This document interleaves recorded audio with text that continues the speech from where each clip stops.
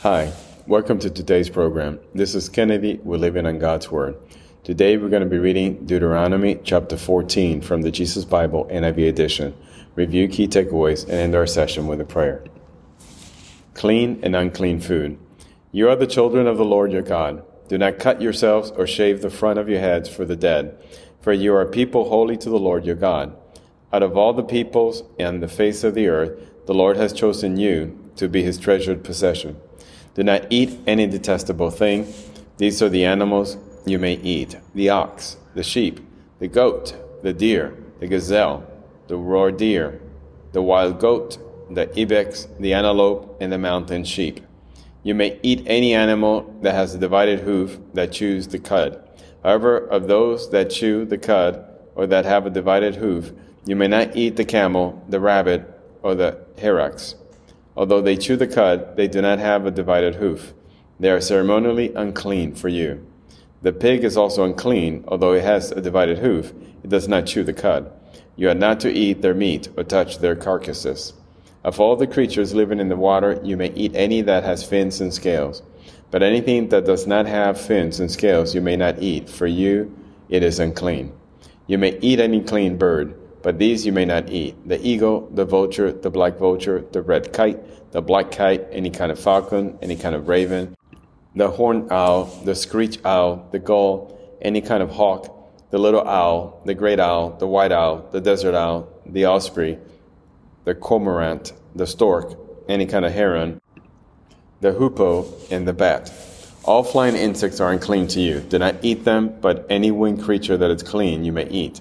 Do not eat anything you find already dead. You may give it to the foreigner residing in any of your towns, and they may eat it, or you may sell it to any other foreigner. But you are a people holy to the Lord your God. Do not cook a young goat in its mother's milk. Tithe. Be sure to set aside 1/10 of all that your fields produce each year. Eat the tithe of your grain, new wine and olive oil, and the firstborn of your herds and flocks in the presence of the Lord your God, at the place he will choose as a dwelling for his name, so that you may learn to revere the Lord your God always. But if that place is too distant, and you have been blessed by the Lord your God, and cannot carry your tithe, because the place where the Lord will choose to put his name is so far away, then exchange your tithes for silver, and take the silver with you, and go to the place the Lord your God will choose. Use the silver to buy whatever you like: cattle, sheep, wine, or other fermented drink, or anything you wish. Then you and your household should eat there in the presence of the Lord your God and rejoice. And do not neglect the Levites living in your towns, for they have no allotment or inheritance of their own. At the end of every 3 years, bring all the tithe of that year's produce and store it in your own towns, so that the Levites, who have no allotment or inheritance of their own, and the foreigners, the fatherless, and the widows who live in your towns may come and eat and be satisfied, and so that the Lord your God may bless you in all the work of your hands. This is the end of Deuteronomy chapter 14.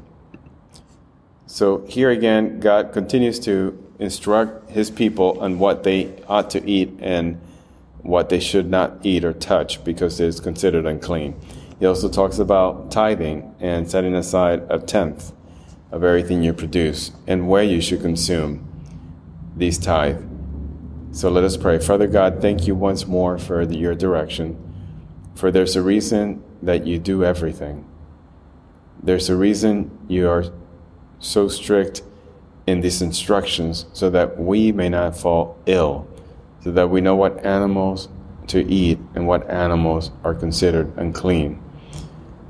Also, Lord, you tell us to set aside part of our production as tithing, because it's the right thing for us to do. It recognizes that none of this is ours, that you give it to us freely, and we are to return a portion of that back to you, Lord, to be used for your people. So, Father God, we thank you for sending the Holy Spirit to instruct us on how we are to live our daily lives.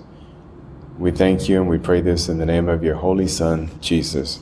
Amen. This concludes today's reading and interpretation of Deuteronomy chapter 14.